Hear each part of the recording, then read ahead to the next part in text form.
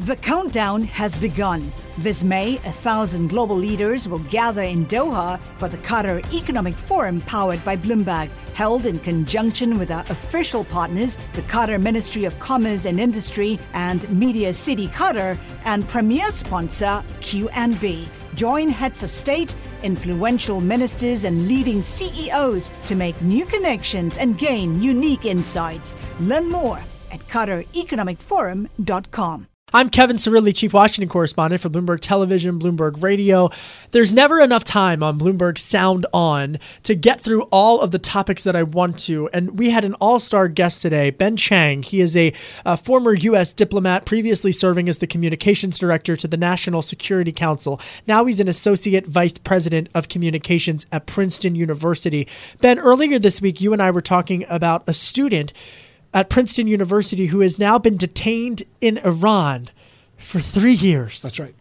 Thank you, Kevin. 3 years ago, yesterday, Jiwei Wang was detained by the Iranian authorities while he was in Iran with the approval of Iran to study Farsi and continue research into his PhD dissertation. In 3 years, he has been detained under, frankly, trumped-up charges of espionage. And this is torn at the heart of not only the Princeton community, but scholars and educational institutions around the country and around the world. The UN has issued statements calling for his release. Scores of educational institutions across Europe and the United States have also done the same.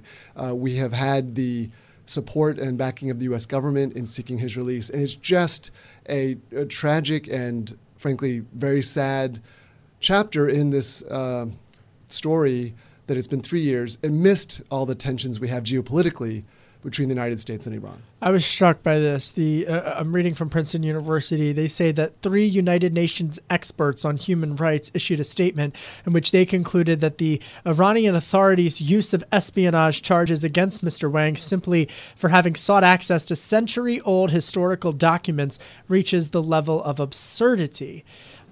And the conditions in which he's being held, do we know about how he's being held? The conditions that he's being held in, do we know anything?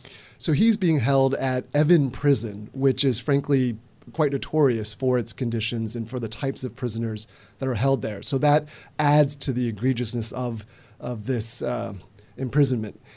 He was there studying, as the UN experts noted, 19th and early 20th century Eurasian history. So this was to shine a spotlight on the history of the region. To then turn around and call that espionage is so far from the facts that it really boggles the mind as to what is being accomplished by holding him longer. All right, and I got 2 more quick questions. First and foremost, what is the Trump administration doing about this? What is Secretary Pompeo doing about this in the immediate term? So the administration has made public comments about this, from the National Security Advisor, John Bolton, to others. There is a special envoy for hostage affairs, Robert O'Brien, who's been engaged, and we appreciate that. There is contact that has been ongoing. There is a concern for his health. It has been, again, 3 years since anyone here, including his wife and young son, have seen him. How old is his son? 3 years old, I believe. Oh, a little child. He's so growing just up. A baby. He's growing up without knowing his father. I can't even imagine. If people want, if people want to learn more about this, if they want to help in any way, what can folks do to get this story out? Well, we as a community at Princeton, the graduate school as well, Sarah Jane Leslie, the dean, has issued a statement, continue to keep a laser focus on this.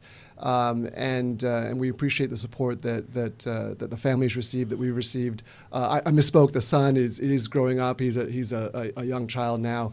He did know his father, but 3 years at that age, you begin to lose memory of your father. So if people want to get involved, what do they do?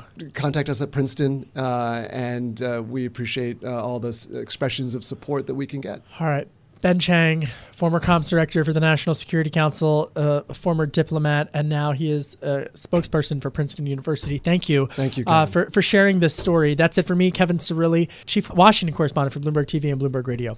The countdown has begun. This May, 1,000 global leaders will gather in Doha for the Qatar Economic Forum powered by Bloomberg, held in conjunction with our official partners, the Qatar Ministry of Commerce and Industry and Media City Qatar, and premier sponsor QNB. Join heads of state, influential ministers, and leading CEOs to make new connections and gain unique insights. Learn more at QatarEconomicForum.com.